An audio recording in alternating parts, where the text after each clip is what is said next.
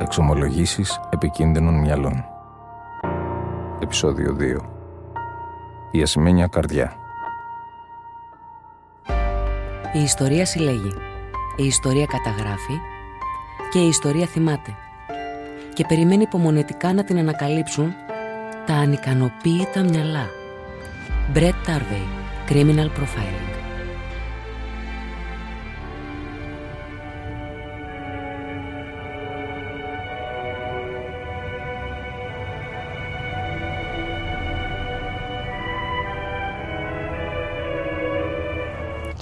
Λοιπόν, Νίκο, ποιο ακριβώς είναι το πρόβλημα με τον Άγγελο Κουτρουμπή? Γιατί δεν κατάλαβα στο τηλέφωνο. Όπως σας είπα, πήγα να τον δω στη φυλακή και έκανα ό,τι ακριβώς είχαμε στενοηθεί. Του εξήγησα ποιος είμαι και τι κάνω. Όλα δηλαδή τα σχετικά με την έρευνα και τη σκιαγράφηση του ψυχολογικού προφίλ. Και κανένα αποτέλεσμα. Μπορείς να γίνεις πιο συγκεκριμένος? Αρνήθηκε επισηματικά να μου μιλήσει, ούτε καν με κοιτούσε. Αυτό δεν λέει κάτι. Το ξέρεις κι εσύ ότι συχνά αυτά τα υποκείμενα εκδηλώνουν κακή βλεμματική επαφή. Τι εννοείς όμως? Δεν απαντούσε? Δεν μιλούσε καθόλου? Τι? Με άφησε να του πω όλες τις λεπτομέρειες της έρευνας. Το πρωτόκολλο δηλαδή που αναφέρω σε όλους τους συνεντευξιαζόμενους. Όταν όμως ξεκίνησε να απαριθμώ τις δολοφονίες, τις απόπειρες και όλα τα συναφή, τι να πω. Σαν να ήπιε το αμίλητο νερό. Με κοίταζε παθητικά, αδιάφορα. Μου έλεγε ότι δεν έχει σχέση με όλα αυτά και γιατί ρωτάω αυτόν. Όταν δεν του είπα ότι τα έχει ομολογήσει όλα στο δικαστήριο και πως υπήρχαν αδιάσυστα στοιχεία για την ενοχή του. Του είπες κάτι συγκεκριμένο? Για την ασημένια καρδιά που βρήκαν στο βανάκι του. Το μεταγιόν της άτυχης Κοραλίας Θεοχάρη. Ατράνταχτο στοιχείο σύμφωνα με την αστυνομία, αν διαβάσει κανείς τη δικογραφία. Και μετά, σηκώθηκε και έφυγε? Ακριβώς. Φώναξε τον φρουρό και τον πήρε. Δώσε μου ένα λεπτό να δω καλύτερα την περίπτωση Κουτρουμπή.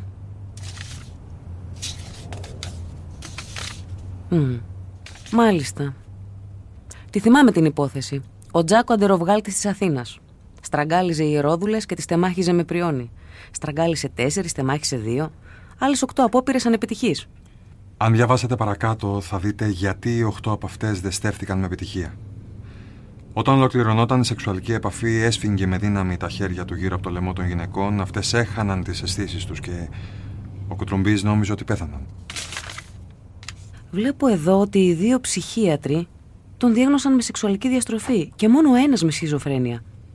Ίσως αυτό σχετίζεται με την ποινή που του επιβλήθηκε 15 φορές ισόβια. Ξέρεις ότι αν η διάγνωση ήταν εξ αρχής σχιζοφρένεια, θα είχε το ακαταλόγιστο. Η ποινή θα ήταν σαφώς μικρότερη. Έτσι ακριβώς. Πρόκειται για μια κλασική περίπτωση κατά συρροή ανθρωποκτόνου. Αυτό πιστοποιείται από τους διαφορετικούς χρόνους τέλεσης των εγκλημάτων του. Διαβάζω εδώ ότι έδρασε περίπου για 5 χρόνια σε διαφορετικούς χώρους. Μεταξουργείο, Εγάλο, Τουρκοβούνια, Λυκαβητό. Και βεβαίως τα θύματά του τα ψάρευε από το δρόμο. Άρα του ήταν άγνωστα. Επίσης το ιδιαίτερο modus operandi που είχε. Τις 2 κοπέλες που τεμάχισε τις είχε γδάρει και είχε κόψει τους μαστούς τους και τα γενετικά τους όργανα. Φρικιαστικό. Άρα μιλάμε για περιττή άσκηση βίας, κατακρεούργηση και νομικά για περιύβριση νεκρού. Δύσκολη περίπτωση, Νίκο, αλλά... Για όλα υπάρχει τρόπος. Μου το είχατε πει αυτό όταν συναντηθήκαμε για πρώτη φορά στο πλαίσιο της έρευνας. Σας ακούω. Σε τέτοιες περιπτώσεις, τέτοιες περίπλοκες περιπτώσεις σαν τον Κουτρουμπή, μπορούμε να επιστρατεύσουμε άλλες μεθόδους. Για παράδειγμα, την αποπροσωποποίηση ή η αποστασιοποίηση, όπως θες πες την. Συγγνώμη ένα λεπτό. Παρακαλώ. Ίδια. Σε ποια υπόθεση? Ναι, κατάλαβα. Το άκουσα στις ειδήσεις. Μάλιστα, θα τον δω, όχι όμως σήμερα, δεν προλαβαίνω καθόλου. Μεθαύριο είναι καλά? Στις 12.30? Εντάξει, ευχαριστώ. Από την υπηρεσία σου με καλέσανε. Θέλουνε βοήθεια στην υπόθεση Καπανίκου. Γνωρίζω την υπόθεση. Αν χρειαστείτε οποιαδήποτε βοήθεια... Ας γυρίσουμε σε αυτό που σου έλεγα. Ο Κουτρουμπής δεν πρόκειται να σου μιλήσει αν συνεχίσεις να του μιλάς στο πρώτο πρόσωπο. Κανόνισε λοιπόν μια δεύτερη συνάντηση μαζί του και προσπάθησε να τον κάνεις να μιλήσει, χωρίς να απευθύνεσαι σε αυτόν. Στο τρίτο πρόσωπο. Μίλησέ του στο τρίτο πρόσωπο. Να σου μιλήσει σαν να ήταν θεωρητικά ο δολοφόνος των ιερόδουλων. Γιατί πιστεύει ότι έκανε αυτό ή το άλλο? Τι ήθελε να πετύχει? Γιατί θεωρεί ότι σκότωνε τις συγκεκριμένες γυναίκες και ούτω καθεξής. Βάλε τον υποθετικά στη θέση του δολοφόνου και άντλησε τις πληροφορίες που χρειαζόμαστε. Και πιστεύετε ότι θα μιλήσει? Είμαι σίγουρη ότι έτσι θα μιλήσει.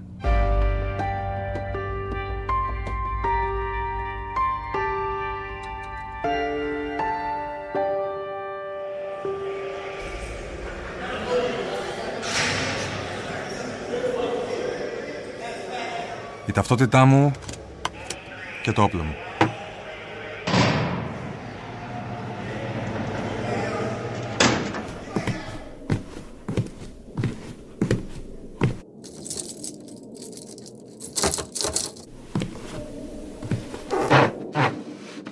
Καλημέρα και πάλι, κύριε Κουτρουμπή. Πώς είστε σήμερα? Καλά. Γιατί ήρθατε ξανά να με δείτε? Δεν τα είπαμε την προηγούμενη φορά? Βεβαίως, αλλά να. Θα ήθελα τη γνώμη σας για κάτι που προέκυψε, ξέρετε. Εμπιστευτικά. Τη γνώμη μου? Πάνω σε τι? Μην αγχώνεστε. Να κεράσω κάτι, καφέ και τυρόπιτα? Δεν πίνω καφέ. Μόνο γάλα. Ναι στην τυρόπιτα. Και μπορείς να μου μιλάς στον ελληνικό. Όπως και εγώ φαντάζομαι. Σύμφωνοι.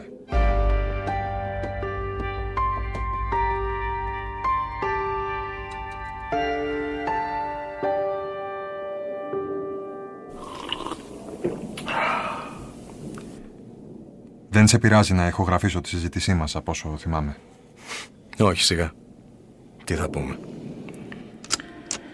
Νόστιμη τυρόπιτα. Ξέρεις, κι εγώ τρελαίνομαι και την τυρόπιτα και το γάλα. Γιατί δεν παράγγειλες? Είναι αργά για μένα. Έχω ήδη φάει πρωινό. Λοιπόν, τι θυμήθηκα τώρα. Κάθε Σάββατο πρωί, όταν ήμουν παιδί, πηγαίναμε με τους φίλους μου στο φούρνο της γειτονιάς. Αγοράζαμε σοκολατούχα και τυρόπιτες και αράζαμε στην πλατεία μέχρι το μεσημέρι. Εσύ, έκανες κάτι παρόμοιο? Εγώ δεν είχα και πολλούς φίλους. Ή μάλλον κανέναν. Γιατί ένα παιδί να μην έχει φίλους? Δεν καταλαβαίνω. Γιατί μπορεί να τον κοροϊδεύουν. Μπορεί να μην τον θέλουν στην παρέα τους. Μπορεί να τους ντροπιάζει. Γιατί να το κοροϊδεύουν? Γιατί να μην το θέλουν? Γιατί, για παράδειγμα, μπορεί να λένε άσχημα πράγματα για την οικογένειά του, για τον πατέρα του ή για τη μάνα του. Τι άσχημα πράγματα? Ξέρω εγώ ότι ο πατέρας του πριν πεθάνει ήταν άχρηστος. Ότι η μάνα του είναι φρικιόν. Τσούλα, πουτάνα. Τέτοια πράγματα. Και πώς μπορεί να ένιωθε αν άκουγε τέτοια πράγματα ένα παιδί? Θα τα πίστευε? Τα πίστευε ή όχι, τα έλεγαν και τον απομόνωναν. Έχεις δίκιο. Ο λόγος του άλλου είναι πάντα σημαντικός. Δεν καταλαβαίνω. Τελικά αυτά τα σχόλια των παιδιών της γειτονιάς θα μπορούσαν να είναι αληθινά ή ήταν στη φαντασία τους? Κοίτα. Ο πατέρας θα μπορούσε να είναι μέθησος και να δένει τη μητέρα και τα παιδιά. Όλα αυτά πριν πεθάνει. Σε τι ηλικία θα ήταν το παιδί όταν θα πέθαινε ο πατέρας? Πού να ξέρω εγώ. Περίπου στα 12. Θα τους τα έκανε όλα αυτά, αλλά στον έξω κόσμο θα φερόταν καλά. Τα παιδιά όμως από τα δίπλα σπίτια θα άκουγαν τις ξυλίες που θα έπεφταν. Άρα θα ξέραν πολλά περισσότερα. Μάλιστα. Και τη μάνα? Γιατί θα τη λέγανε Τσούλα? Όταν θα πέθανε ο πατέρας, θα τους άφηνε τεράστια χρέη. Θα τους πέρανε το σπίτι. Δεν θα είχαν να φάνε, άρα... Άρα? Η μάνα θα άρχισε να δέχεται πελάτες στο ξενοδοχείο που μένανε προσωρινά. Στην αρχή λίγους, μετά περισσότερους. Θα την πηδάγαν, θα τη δέρνανε, θα την πληρώναν και έτσι τα έβγαζαν κάπως πέρα. Ο μικρός θα κρυβόταν στην τουλάπα και θα τα βλέπε όλα. Θα έβλεπε πόσο την εκμεταλλευόταν οι άντρες, πόσο πρόστιχα της φερόταν και την έβριζαν. Τη χαστούκιζαν και... Θα μισούσε τις γυναίκες. Και θα καταλάβαινε. Θα καταλάβαινε πόσο πουτάνα ήταν τελικά η μάνα του.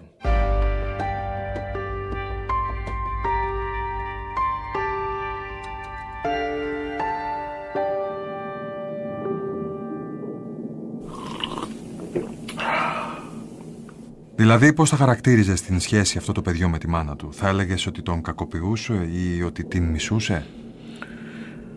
Αστυνόμια, μήπως έχεις πάνω σου κανένα τσιγάρο? Το έχω κόψει, αλλά πάντα κουβαλάω ένα πακέτο για ώρα ανάγκης. Έλα, πάρε όσα θες.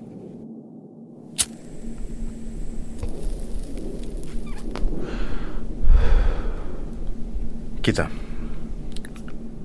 πιστεύω ότι κάποιες φορές θα του φερόταν λίγο αφύσικα. Δηλαδή? Ίσως να τον χτένιζε και να του μιλούσε σαν μωρό κι ας ήταν, για παράδειγμα, 12-13 χρόνων. Τι άλλο? Ίσως όταν έγινε έφηβος να τον θεωρούσε άχρηστο και ανίκανο. Καταλαβαίνεις τι εννοώ? Σεξουαλικά? Ναι, αυτό. Αυτός όμως θα ήταν πράγματι ανίκανος ή έτσι θα νόμιζε η μητέρα του? Δεν θα ήταν. Απλά όλες αυτό θα πίστευαν. Ποιες όλες? Οι πουτάνες στις οποίες πήγαινε. Πήγαινε εκεί συχνά? Εκεί ξεκίνησε και εκεί τελείωσε με τις βρώμες. Δεν φτάνει που τις πλήρωνε. Βρέθηκε και μία να του πει ότι την έχει μικρή. Και πώς αντέδρασε εκείνος? Μπορεί και να τη σκότωσε. Ας πάρουμε την ιστορία από την αρχή. Αυτό το παιδί πιστεύεις ότι είχε σπουδάσει? Μπα. Από αυτό το γυμνασίου τον κόβω, σαν εμένα. Θα μπορούσε να έχει πάει σε μια σχολή, για παράδειγμα? Ίσως σε κάποια σχολή του ΟΑΕΔ. Για υδραυλικός. Ηλεκτρολόγος, κάτι τέτοιο. Άρα θα μπορούσε να έχει και κάποιο βανάκι για τις δουλειές του. Οπωσδήποτε. Δεν γίνονται αλλιώς αυτά τα πράγματα. Επομένως, ένα βανάκι θα του ήταν χρήσιμο για κάποιες δύσκολες περιπτώσεις. Αν, για παράδειγμα, ήθελε να ξεφορτωθεί ένα πτώμα. Σε ένα βαν πάντα υπάρχει χώρος για να κάνεις πολλά πράγματα. Ακόμη και γρήγορο σεξ. Ναι. Μπορεί να γυρόφερνε στις πιάτσες και όποια του γυάλιζε να την έβαζε στο βανάκι. Όπου θα είχε τοποθετήσει και ένα στρώμα. Για να κάνει αυτό που πρέπει. Πριν κάνει αυτό που πρέπει και ενώ θα τριγύριζε στις πιάτσες, πώς πιστεύεις ότι θα διάλεγε την υποψήφια για σεξ? Δεν θα διάλεγε. Όλες ίδιες είναι. Απλά θα ψάρευε την πιο πρόθυμη. Και μετά, τι θα γινόταν μέσα στο βανάκι? Θα την τιμωρούσε και θα καθάριζε τον τόπο από την παρουσία της. Με ποιον τρόπο θα μπορούσε να σκοτώσει την κοπέλα? Με πολλούς. Εγώ όμως θα τη στραγγάλιζα. Πρώτα θα τελείωνα για να δει ότι είμαι ικανός και μετά θα ανέβαινα σιγά σιγά προς το λαιμό της. Στην αρχή θα την έσφυγγα λίγο και μετά εντονότερα. Μπορεί να χρησιμοποιούσε για κάποιο άλλο μέσο για να την πνίξει. Αν είχε κοντά του τα σκοινιά που χρησιμοποιεί στη δουλειά, μπορεί να την έπνε και με αυτά. Πιο εύκολο και πιο σίγουρο το σκοινί, αστυνομέ. Και το πτώμα τι θα το έκανε, πώς θα το εξαφάνιζε? Το πιο εύκολο. Θα πήγαινε σε μια ερημική τοποθεσία, θα έπαιρνε την εθνική και θα τραβούσε προς τα πάνω. Όπου έβλεπε ερημιές, θα την τεμάχιζε, θα την έκδερνε, θα της έβγαζε τα σπλάχνα και θα την πέταγε. Μάλλον αυτό θα έκανε. Και πώς θα ένιωθε κάνοντας όλες αυτές τις πράξεις? Ιεραπόστολος. Είχε καθήκον να απαλλάξει τον κόσμο από αυτήν και από οποιαδήποτε άλλη ομοιά της. Δεν άξιζε να ζει έτσι κι αλλιώς. Εννοείς πως ήταν μοίασμα για την κοινωνία? Ναι. Και της άξιζε να πεθάνει. Και της άξιζε να τη γδάρει και να της ξεριζώσει και την καρδιά. Τι λες ότι ένιωθε όταν της ξερίζωσε την καρδιά? Όταν της ξερίζωσε την καρδιά, αυτή πήρε ένα χρώμα ασημένιο. Σαν το μεταγιόν που φορούσε στο λαιμό. Λες για το μεταγιόν με την ασημένια καρδιά? Αυτό που το κράτησε για να του θυμίζει. Αστυνόμε, ένα ακόμη τσιγάρο.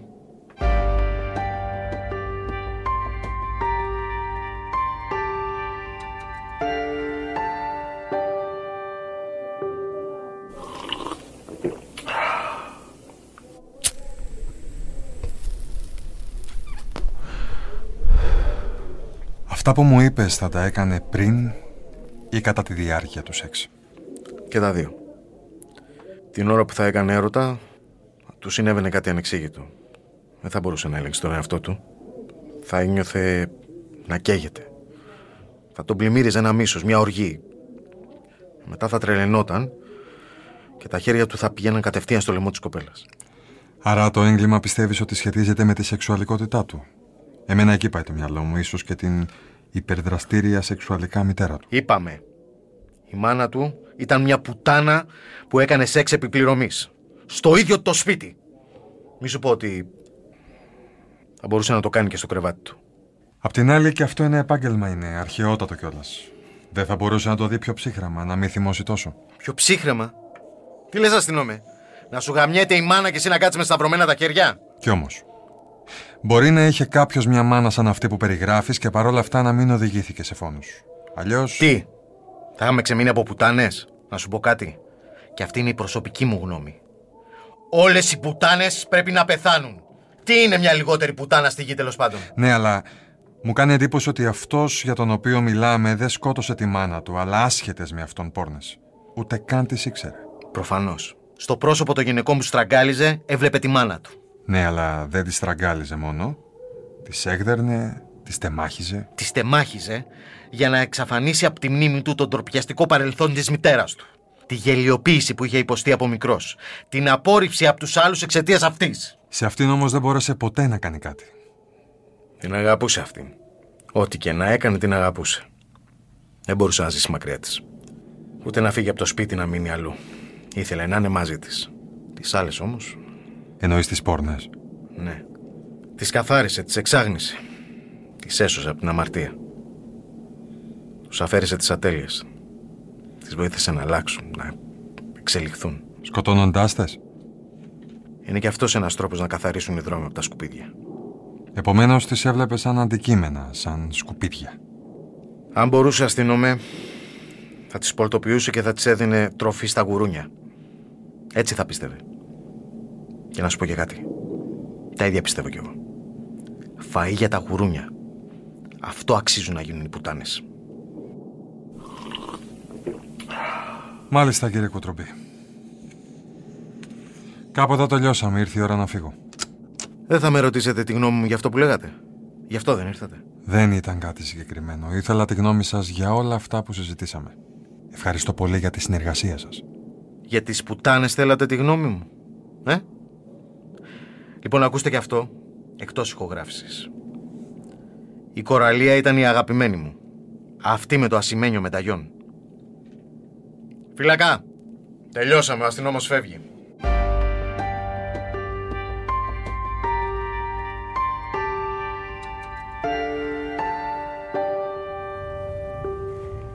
Τέλεια, Νίκο. Δεν γινόταν καλύτερα. Με βοήθησε αυτό που μου είπατε με το τρίτο πρόσωπο. Είδατε τι έγινε την πρώτη φορά. Δεν το πήρα κουβέντα. Γι' αυτό υπάρχουμε, Νίκο, για να συνδράμουμε τους υποψήφιους διδακτορές μας. Για να δούμε όμως τι έχουμε εδώ. Όπως δήλωσε και ο ίδιος, χωρίς βεβαίως να συνειδητοποιεί τι λέει, πρόκειται για έναν serial killer. Ιεραπόστολο. Είναι φανερό. Έβαλε ως σκοπό της ζωής του να εξαφανίσει τις ιερόδουλες. Ως αποτέλεσμα της κοσμοθεωρίας του αλλά και των βιωμάτων του. Επέβαλε λοιπόν ο ίδιος ως αποστολή στον εαυτό του να απαλλάξει τον κόσμο από τη συγκεκριμένη κατηγορία ανθρώπων. Τι είναι όμως αυτό που τον ξεχωρίζει από τα άλλα είδη των serial killers? Η εκτοπισμένη επιθετικότητα. Ότι δηλαδή το μίσος του αντί να το εκτονώσει στη μητέρα του, το στρέφει κατά αγνώστων γυναικών. Αυτό θεωρείται δεδομένο σε τέτοιου είδους ανθρωποκτόνους. Νομίζω ότι στη βιβλιογραφία υπάρχουν και περιπτώσεις που το μίσος στράφηκε κατά των ίδιων των προσώπων που έβλαψαν το άτομο. Δηλαδή, εν προκειμένου στη μητέρα του. Δεν είναι συχνό φαινόμενο. Αυτό που αξίζει να επισημανθεί είναι αυτό που λέει ο Πινατέλ. Ονομάζει πολλά από αυτά τα εγκλήματα ψευδοαπονεμητικά της δικαιοσύνης. Σημείωσέ το, σε παρακαλώ, να το ψάξεις. Εννοεί προφανώς ότι οι δράστες θεωρούν ψευδός ότι απονέμουν δικαιοσύνη. Ακριβώς. Σε αυτές τις περιπτώσεις, η εκδίκηση που επιδιώκουν οι δράστες συνυπάρχει με τον αλτρουισμό και την ιδεολογία. Πιστεύουν δηλαδή κάτι παράδοξο για όλους τους υπόλοιπους ανθρώπους. Ότι δρούν με αγνά κίνητρα.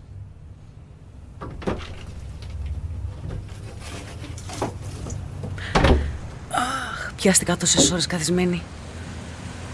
Θα πάρω ένα καφέ, θες κι εσύ? Ένα καφέ, ένα τσάι?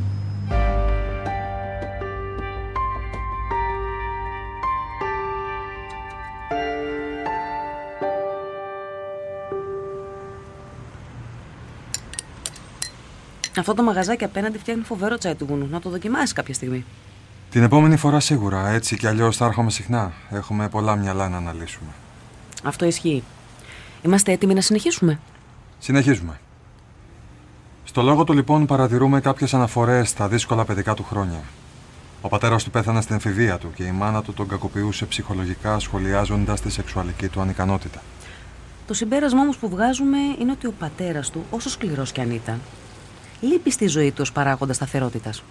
Θα μπορούσαμε να πούμε ότι λόγω της έλλειψης πατρικής φιγούρας δεν υπάρχει αντιστάθμισμα στην ελευθεριότητα της μητέρας του, που απεχθανόταν ο Κουτρουμπής. Και έτσι οδηγείται στη φωνική έκρηξη, την οποία προεκτείνει με προθανάτης και μεταθανάτης ενέργειες, την απομόνωση, την ακινητοποίηση, το βιασμό, τον διαμελισμό, αυτό που ονομάζουμε process kill. Με συνειδητή εξάλλου προσπάθεια να καλύψει τα ίχνη του. Άρα ανήκει στην κατηγορία του οργανωμένου δολοφόνου, με εστιασμένο τόπο τέλεσης των εγκλημάτων του. Μόνο εντός Αττικής. Ακριβώς έτσι. Θα ήθελα να ρωτήσω αν πιστεύετε ότι η διαδικασία της θανάτωσης των ιερόδουλων αναπαριστά κάτι άλλο. Προφανώς. Αναπαριστά παλαιότερες συγκρούσεις. Μα νομίζω το ανέφερε και ο ίδιος. Καθίσταται εμφανές ότι η δολοφονική του αιμονή που αφορά την εξόντωση των ιερόδουλων έχει αναφορά στο πρόσωπο της μητέρας του. Αλλά ενδεχομένως και σε ό,τι άλλο τον έχει πληγώσει. Δεν πρέπει επίσης να παραβλέψουμε το αναμνηστικό που πήρε μετά τη δολοφονία της Θεοχάρη. Λες για την ασημένια καρδιά? Παρατηρήσατε τι είπε πως είδε όταν της αφαιρούσε τα όργανα? Λες ότι η καρδιά που της έβγαζε πήρε ένα ασημή χρώμα? Πώς θα το ερμηνεύατε αυτό? Πρόκειται είτε για παρέστηση, είτε για μεταγενέστερη κατασκευή του μυαλού του, για να εξοραίσει στα μάτια μας το έγκλημα. Πάντως, η επιστημονική άποψη σχετικά με τα σουβενίρ που παίρνουν οι δολοφόνοι από τα θύματά τους αναφέρει ότι αυτά χρησιμεύουν ως επανατροφοδότηση της φαντασίωσης. Μέχρι το επόμενο έγκλημα. Αυτή η φαντασίωση θα μπορούσε να τον κρατήσει χρόνια, μέχρι να χτυπήσει το επόμενο θύμα του. Πιστεύετε ότι αν ήξερε εκ των προτέρων ότι το συγκεκριμένο μεταγιόν θα το καταδίκαζε ως ενοχοποιητικό στοιχείο, θα το αφαιρούσε από το θύμα? Χωρίς καμία αμφιβολία. Δεν πίστευε ότι θα συλληφθεί ποτέ. Νομίζω πως είμαστε εντάξει με την υπόθεση Κουτρουμπή. Ξέχασα μόνο να σας αναφέρω κάτι που δεν ακούστηκε στην ηχογράφηση. Σου είπε κάτι off the record? Μόλις τελείωσε η ηχογράφηση, όλοι στο τρίτο πρόσωπο, όπως ακούσατε, εγώ τον χαιρέτησα και τον ευχαρίστησα για τη συνεργασία. Και ξέρετε τι μου είπε? Κάτι σημαντικό? Ότι η Κοραλία Θεοχάρη, η κοπέλα με το ασημένιο μενταγιόν, ήταν η αγαπημένη του. Εκείνη τη στιγμή έφευγα, είχα μαζέψει τα πάντα και δεν μπορούσα να γυρίσω πίσω, αλλά αυτό που άκουσα με συγκλώνησε. Σαν να τα παραδέχτηκε όλα με μία φράση. Πανούργη είναι. Πανούργη, Νίκο. Και προσαρμοστική. 2 από τα βασικά χαρακτηριστικά τους. Πρόσθεσέ το σε παρακαλώ στις σημειώσεις σου. Αξιόλογο στοιχείο. Νομίζω ότι έπαιζε μαζί σου τόση ώρα. Συμφωνώ. Αλλά κι εγώ με τον τρόπο μου το ψάρεψα. Μία του και μία μου. Μην ανησυχείς. Είμαστε σε πολύ καλό σημείο.